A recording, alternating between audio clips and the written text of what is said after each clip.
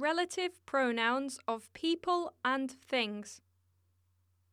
Introduction.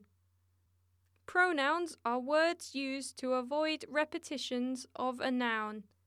See Pronouns Subject, A1 level. Relative pronouns are used to introduce relative clauses.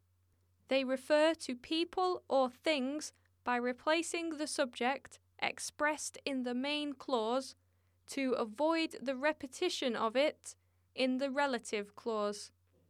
See Pronouns Relative, A1 level. Form. Relative pronouns whom and whose come after nouns. Example. Whom.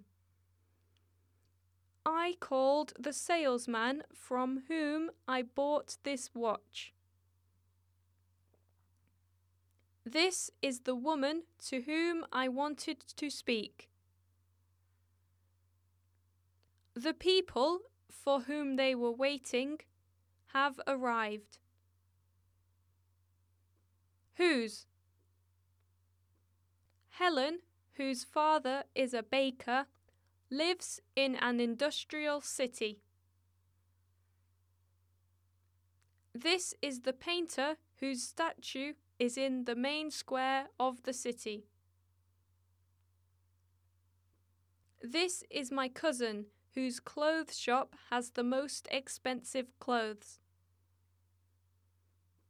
Use.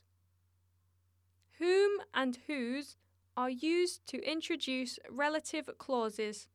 They refer to people and are used to identify them and to add information about them. We use whom to discover which person receives an action. We use whose to find out which person something belongs to.